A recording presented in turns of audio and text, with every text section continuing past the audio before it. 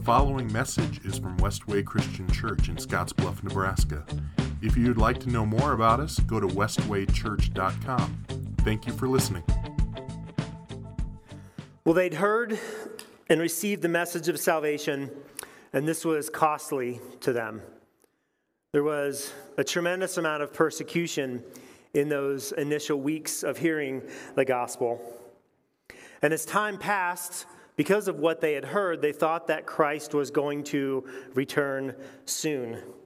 And some demonstrated this thinking by becoming idle. Some people demonstrated this thinking in thinking that Christ was going to return home and being anxious and worrying and being concerned, to the point where some of them, in fact, wondered if they had missed the return of Jesus. Some, as in Corinth, likely believed that the resurrection was something that was only spiritual. It wasn't something that was physically going to happen. So they began to take all of these different thoughts and feelings, and they began to come up with their own ideas of what the resurrection of Jesus was going to look like.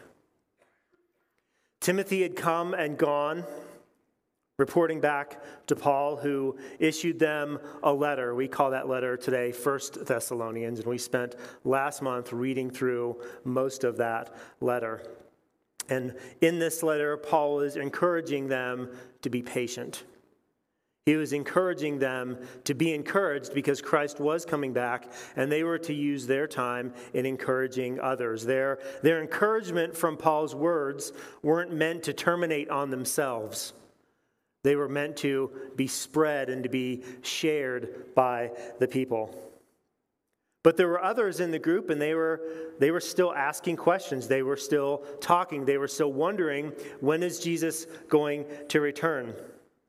Some people came and told the Thessalonians that they had a message from God. They had actually seen a vision from God, and they had missed the return of Christ.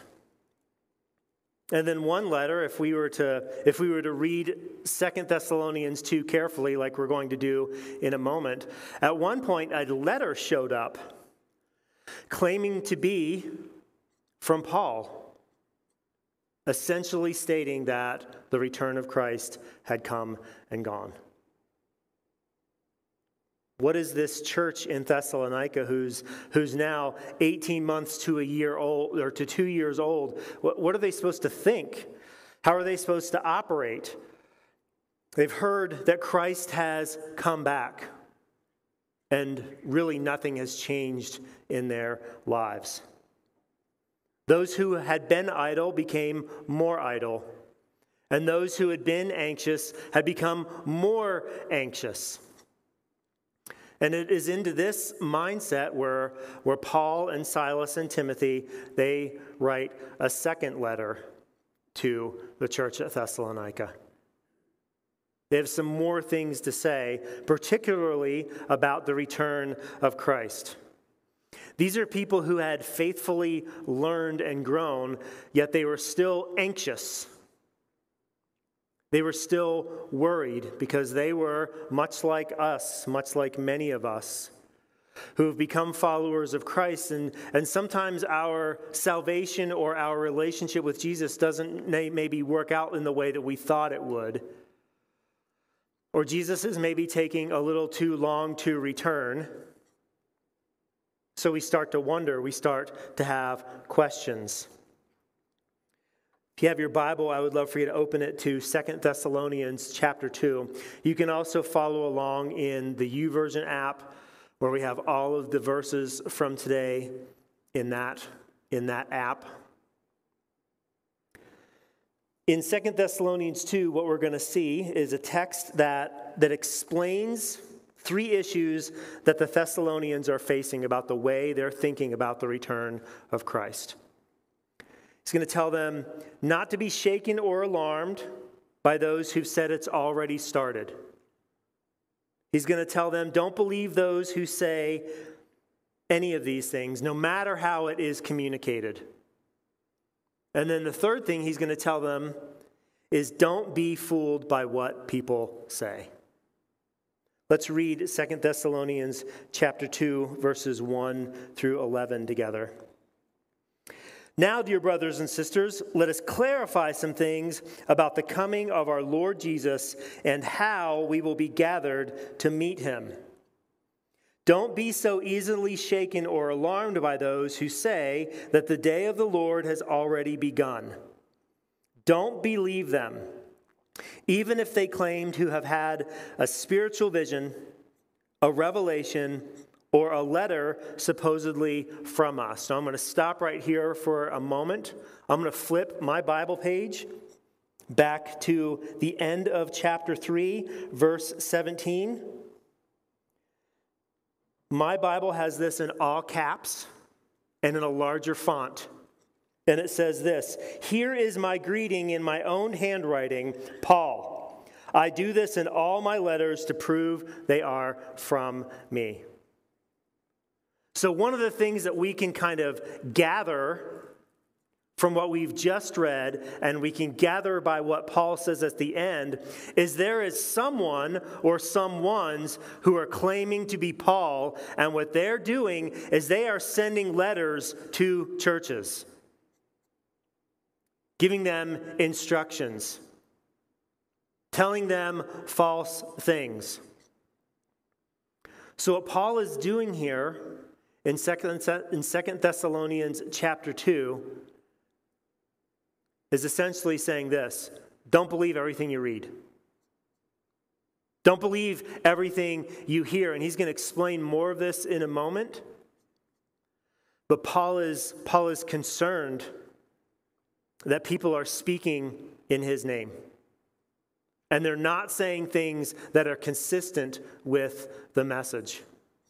So at the end of this letter, he's going to make sure in big handwriting that everyone knows that he wrote this letter.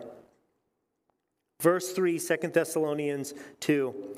Don't be fooled by what they say, for that day will not come until there is a great rebellion against God, and the man of lawlessness is revealed, the one who brings destruction. He will exalt himself and defy everything that people call God and every object of worship. He will even sit in the temple of God, claiming that he himself is God.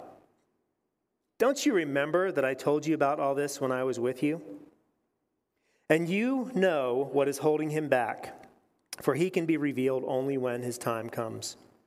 For this lawlessness is already at work secretly, and it will remain secret until the one who is holding it back steps out of the way. Then the man of lawlessness will be revealed, but the Lord Jesus will slay him with the breath of his mouth and destroy him by the splendor of his coming. This man will come to do the work of Satan with counterfeit power and signs and miracles. He will use every kind of evil deception to fool those on their way to destruction, because they refuse to love and accept the truth that would save them. So God will cause them to be greatly deceived, and they will believe these lies. Then they will be condemned for enjoying evil rather than believing the truth. Essentially, what Paul is saying here is there's an order to the end. There's an order to the end.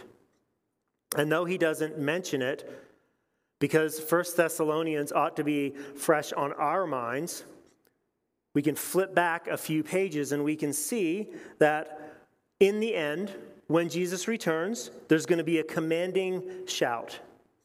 There's going to be the voice of an archangel. There's going to be the trumpet call of God. And these things are all going to happen at the exact same time. The signs will be obvious. You haven't missed the return of Christ. You haven't missed it. As we said several weeks ago, you'll know when it happens. You'll know. About a month ago, I was leaving the office one afternoon, and I walked outside and started walking across the parking lot to my car, and I heard this really strange noise. It was like this metallic hum. And seriously, I had a series of thoughts, and I posted about this on my Facebook page, but I had a series of thoughts, and they went something like this. I have seen this science fiction movie before. And I started to look up, wondering what alien craft was going to come screaming across the sky at me.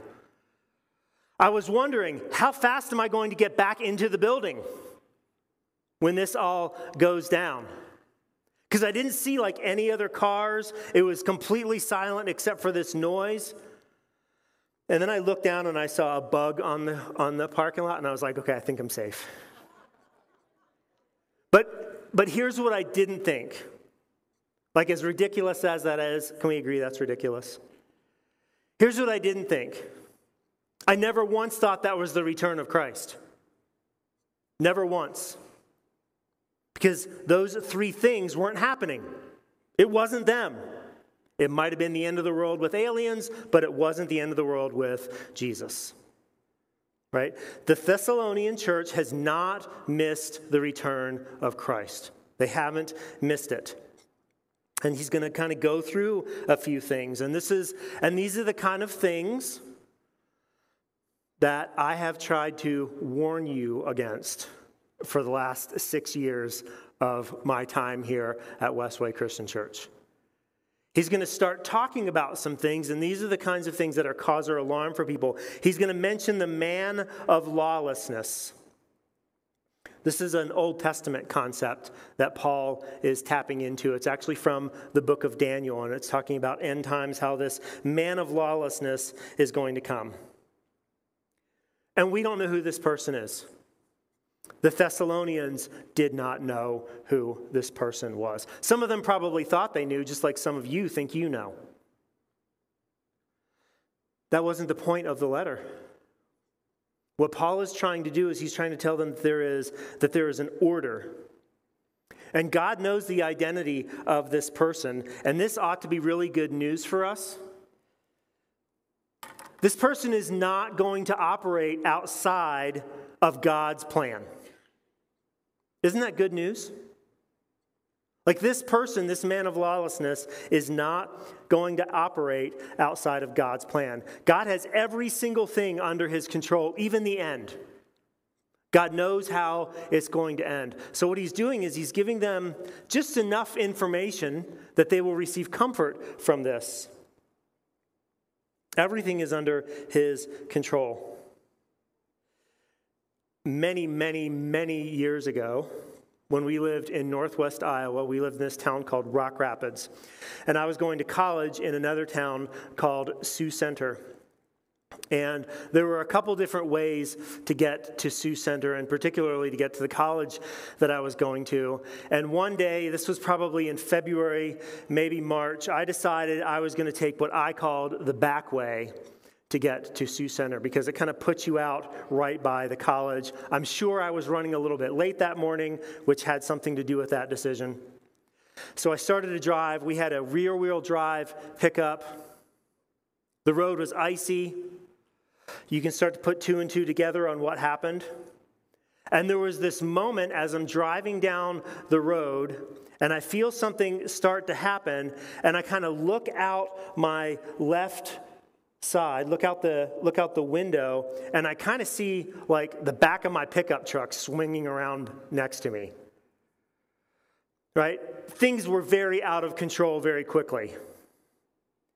And I remember as I'm trying to figure out what's going on in the midst of this, all of a sudden, and this couldn't have been, if it was 5 seconds. All of a sudden, I remember rolling down. I slid all the way around, rolled into the ditch. I flipped in the air. Like, it happened so fast that it was a flip. And then landed on the side, and there I was hanging in my seatbelt. Sometimes life feels like that car accident. It feels like it is completely and totally out of control. And what Paul is telling the church in Thessalonica is it's not out of control. The return of Christ is going to seem random. This is what we talked about. For the Christian, what Paul is trying to communicate is the only thing that's going to be surprised when Christ returns is the timing. Not that it happens, because some things have to happen first. So what he's trying to do is he's trying to calm the Thessalonians down. You haven't missed the resurrection. We haven't seen this man of lawlessness. I know life seems like it's out of control. What you need to do, my brothers and sisters in Thessalonica, you need to trust in Jesus. You need to trust that God has all of this under his control. Not your control, not your timing, his control. Verse 7 talks about the lawlessness is already at work. They saw this then. They were living in the midst of lawlessness. And if we were to be honest with ourselves, we would look around and we see lots of lawlessness today. We see lots of things that are happening today.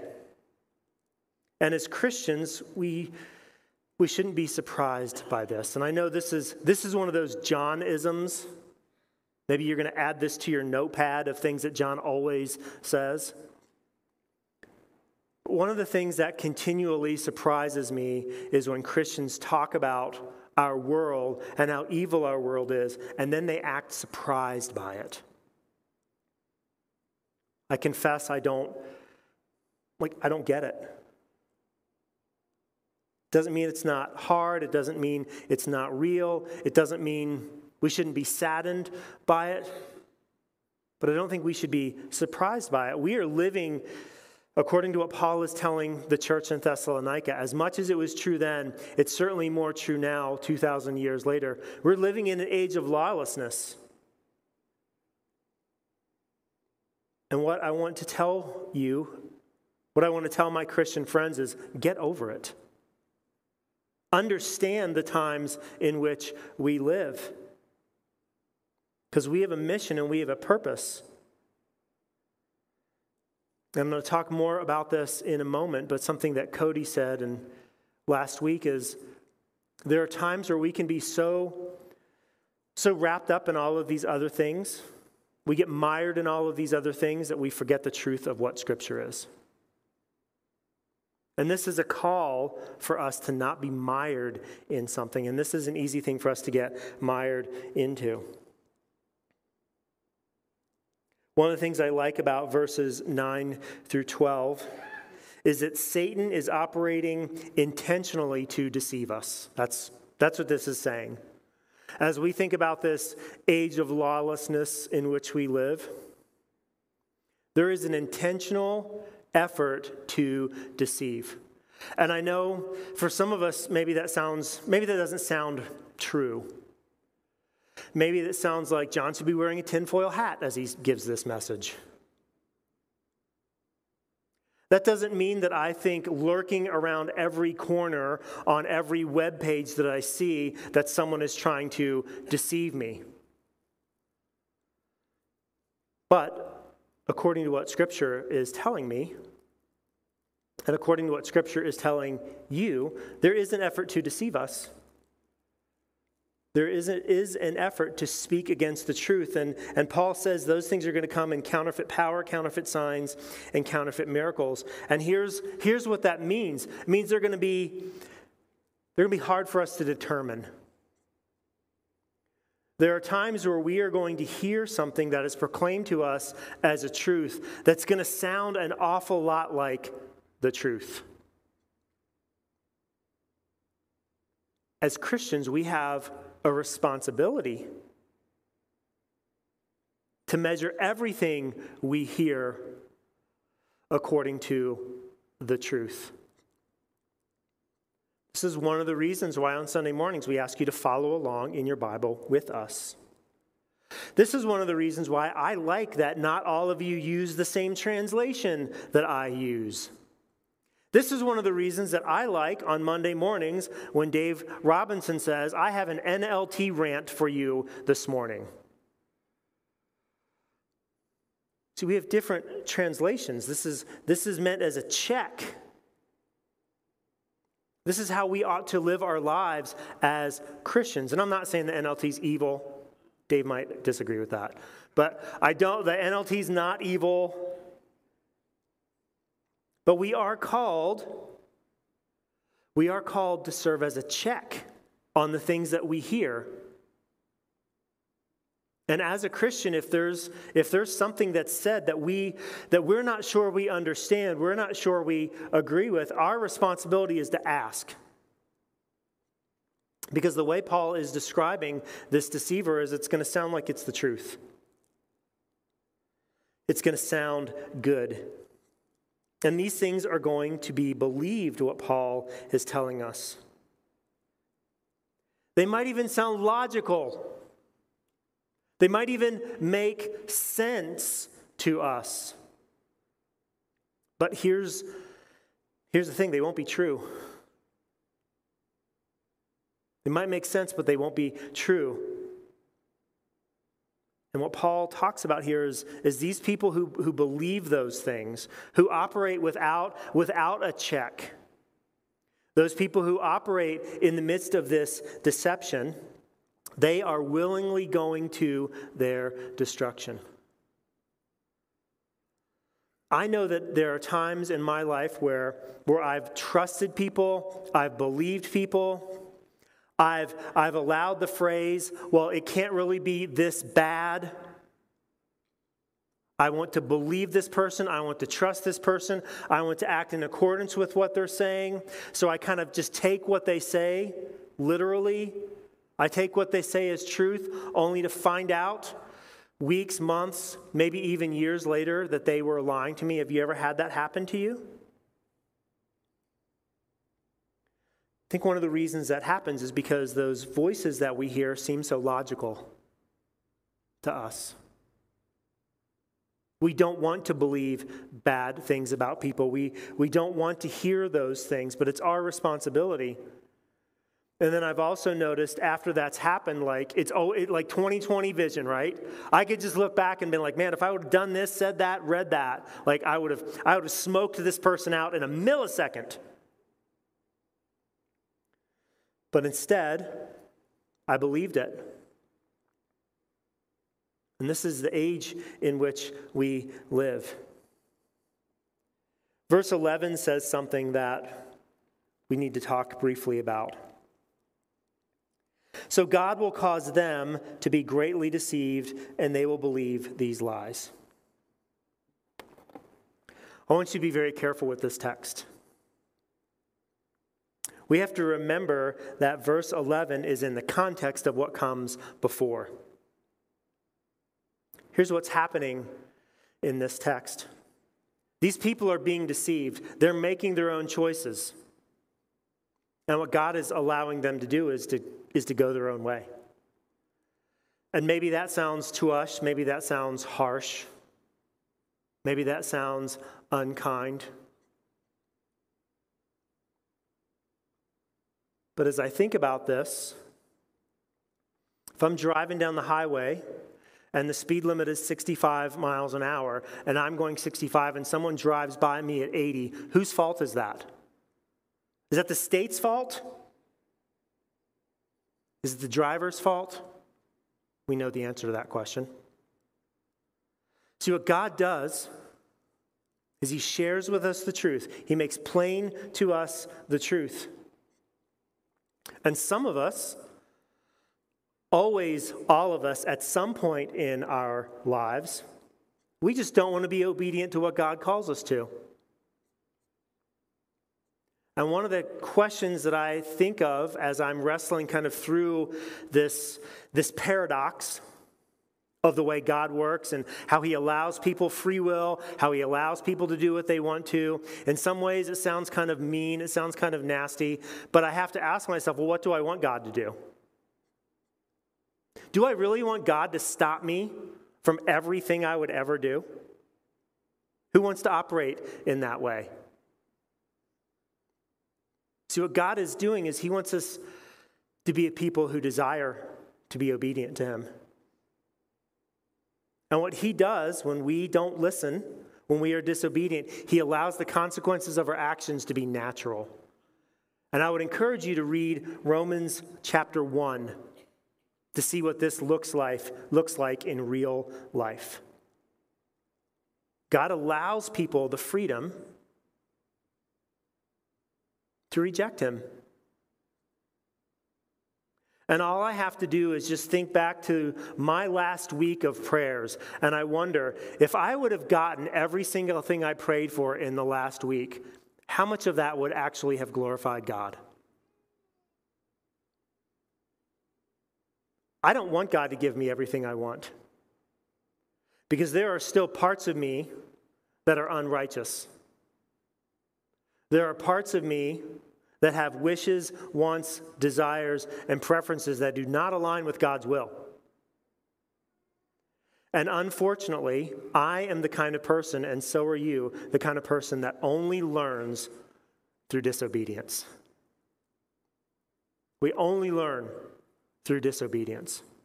And what God does is he causes them to be greatly deceived, and they believe those lies.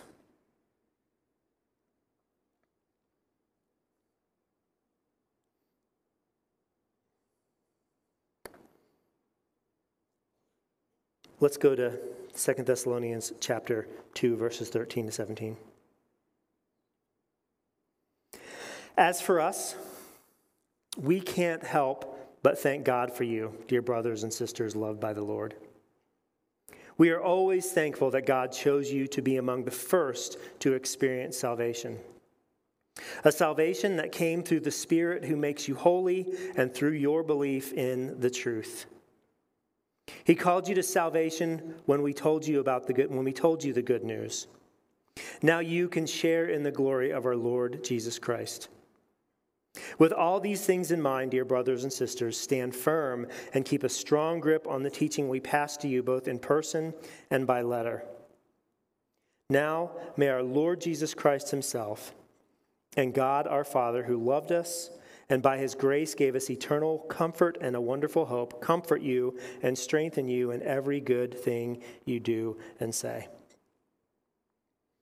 I want you to notice how Paul begins this little section, this transition to how he's going to begin to end the letter. He tells them who God is. He tells them who Jesus is. And he tells them about the grace and mercy extended by God and Jesus to them. This ought to sound very familiar to us. We talked about it last week at the beginning of 1 Thessalonians chapter 1. What Paul is constantly doing, what we try to mimic here at Westway, is to constantly ground you in your identity as a child of God.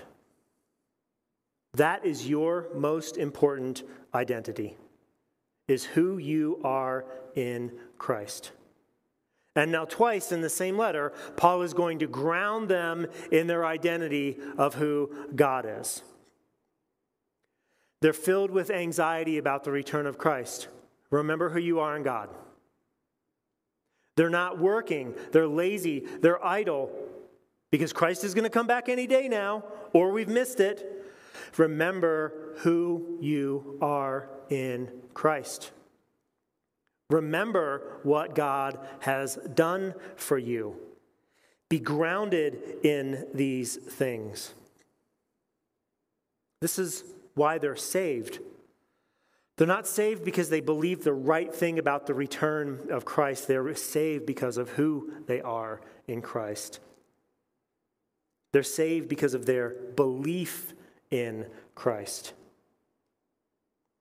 And this salvation, as they think about the wave of culture coming against them, as they think about the deceitfulness of others coming against them, this salvation is the check against that deceitfulness. They're going to hear things that are false, and they're going to be like, oh, wait a minute, that's not true. They're going to hear things that are false, and they're going to be grounded in Christ. They have something to cling to. They have something to hold on to. And Paul talks here in this section, he's giving them a command. Because rather than them trying to figure out end times, they're given a command. And it's simple. Stand firm and keep a strong grip on the teaching we passed on to you, both in person and in writing. Paul, Silas, and Timothy were in Thessalonica for 3 to 4 weeks. Many of them converted. People in the church became followers of Christ. Timothy returned, and certainly he spent time teaching. They had heard teaching. Goes back to where Paul is. Paul writes 1 Thessalonians, filled with instruction, filled with teaching, filled with things for them to learn. They can read that. How am I to act in a certain way? How am I to behave in a certain way? What am I supposed to do when this happens? What am I supposed to do when that happens? Oh yeah, we can go back. We can hear Paul's letter to us. So they had enough because they had Christ. And what Paul is telling them is, stand firm and keep a strong grip on what we've already told you. It's enough. When this wave of persecution comes, when these wave of deceitful teachers comes, stay firm to the faith. One of the things that we need to recognize here is this: stand firm and keep a strong grip. These are active verbs. And here's what that means. This requires something of us. Standing firm and keeping a strong grip requires something of us. It requires time, effort, and energy. Because we can hear truth and not stand firm in it.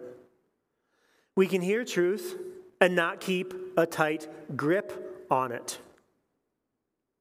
And what Paul is doing here is he's telling them, I'm really not telling you anything new. Did you catch the part? We could find the verse.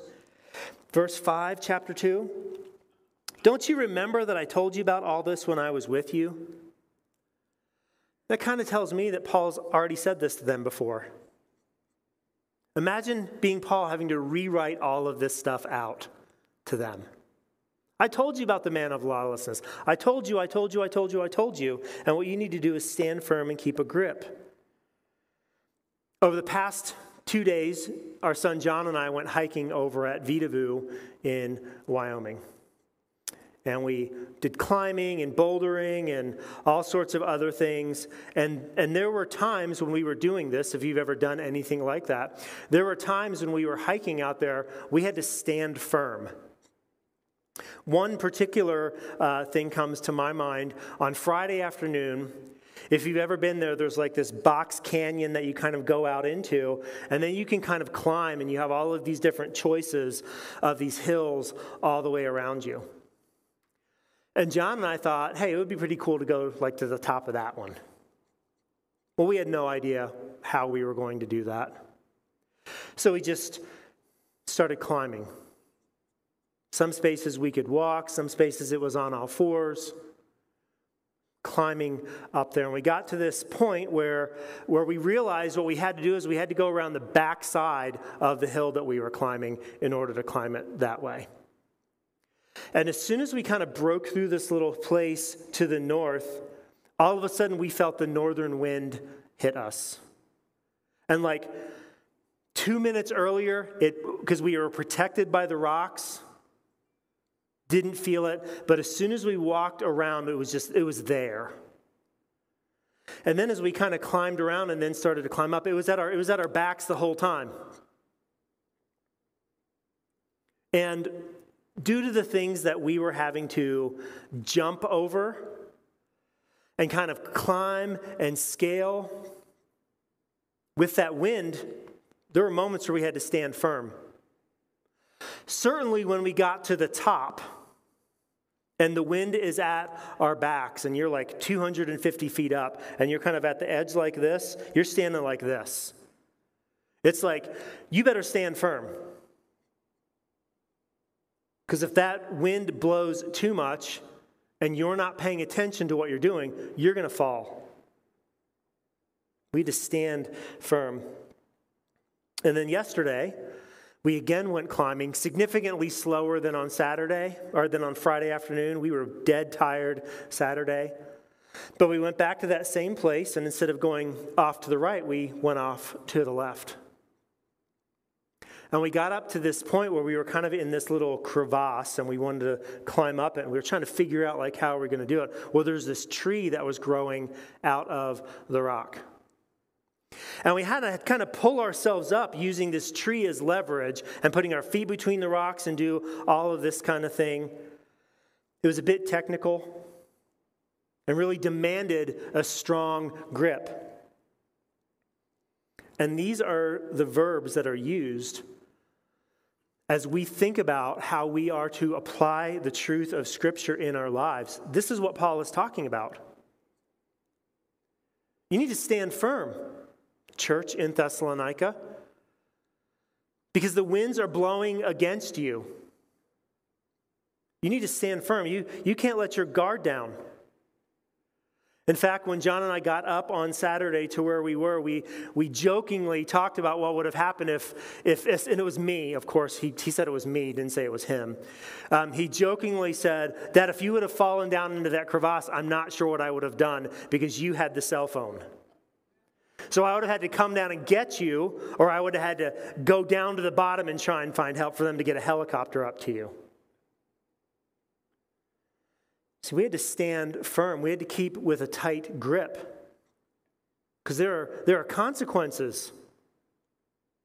What Paul is talking about in this text is there are consequences to being deceived. There's this sign at Vitavu just when you drive in that I thought was a little telling. Warning. Rock climbing and bouldering are extremely dangerous activities that can result in broken bones, paralysis, permanent injury, and even death. Engage at these activities only at your own risk. See, there are, as I think back to our last couple days, there were literally dozens of times where the slightest misstep, slip, or misjudgment in distance would have been catastrophic. And depending on the kind of people that we allow into our lives to speak truth to us, the slightest misstep, the slightest slip, the slightest miscalculation in distance can be catastrophic for us in our faith. That's what Paul is saying. Like there's no one, as we're climbing up there, there's no one who works at that location. There's no one who works at that location saying, oh no, you probably want to put your foot there.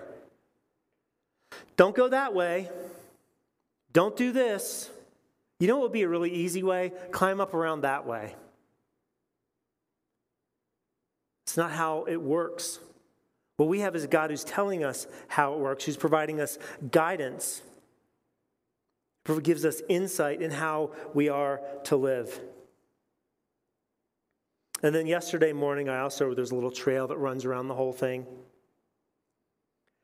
There were a few arrows telling hikers where to go, but not enough for my comfort. I wish they would have had more. Imagine for a moment if someone had gone onto that trail and placed faulty markers. Imagine how catastrophic that would be. How willingly deceitful that would be. And what I'm trying to get you to understand this morning is we have an enemy who is out to deceive us. And we have the responsibility as Christians to stand firm and to take a firm grip on the truth. This is our responsibility. This is not one of the things that someone else can do for you. And what I so desire for you is that you, as the body, would take this responsibility seriously. Would take advantage of what God has given us. Because this doesn't have to be our story. And what I love about what Paul says is this truth has been passed on to him. And as Cody said, the more we are grounded in truth, the less we are going to be mired in other things. The less we're going to be caught up in other things. And as I observe people, including myself, because I'm a people, it's very easy to get mired in things that take me away from the truth. It's very easy for me to get wrapped up in things that take me from the truth, and that's not what Paul is calling them to do. And here he's going to end this section again. He's going to ground them in Jesus. He's going to ground them in God. Now may our Lord Jesus Christ himself and God our Father, who loved us and by his grace gave us eternal comfort and a wonderful hope, comfort you and strengthen you in every good thing you do and say. One of the things that struck me as I read through 1st and 2nd Thessalonians over the past several months is just how encouraging these letters are. And this is what I think, this is the Mulholland paraphrase of what I think Paul is saying here. I'm telling you all of this out of confidence and trust. You're not going to get wrapped up in all of this nonsense because you've experienced true salvation from God. Wouldn't it be amazing for us as Christians to not get wrapped up in things that don't matter? Because we are so confident in the salvation that Christ has given us. Wouldn't that be wonderful? I think one of the reasons why we get mired in things is because we think we've earned our own salvation. We forget that it's Christ who has given us salvation. We forget that it is Christ who has all of these things planned out, all of these things lined out. He knows the end of the story. And in the midst of my own hardships and frustrations and disappointments, rather than casting accusations at God, what would it look like for me to find comfort in the fact that he's already saved me? And find hope in that, and find rest in that, and find my satisfaction in that. My hope for you, if you are a follower of Christ today, that you will recognize that Jesus has saved you, and he's got it all under his control. And it is going, this is going to sound weird, exactly according to plan. He knows, and it's his plan, and it's perfect. And if you're not a follower of Christ today, I would encourage you, if you have questions about this, how can the things in my life that are happening to me, how can that be according to God's plan? If that causes you consternation, if that causes you concern, what I would ask you to do is just ask. And let's have a conversation about the way that God operates. Because God allows us free will. God allows us to make decisions and choices, and sometimes those are bad decisions. There were moments over at Vitavu the other day where I was literally thinking, this might not have been the best decision. We have free will, and God operates in the midst of that. And what he wants to do is he wants you and he wants me to trust him in the midst of our hardships and find comfort and peace. Please bow your heads. God, I'm thankful that you are always with us. I'm thankful that you know the end of the story. And what I would do this morning is just pray that we would trust in your goodness. That we would ground our identities in you. And it's in your Son's name we pray. Amen.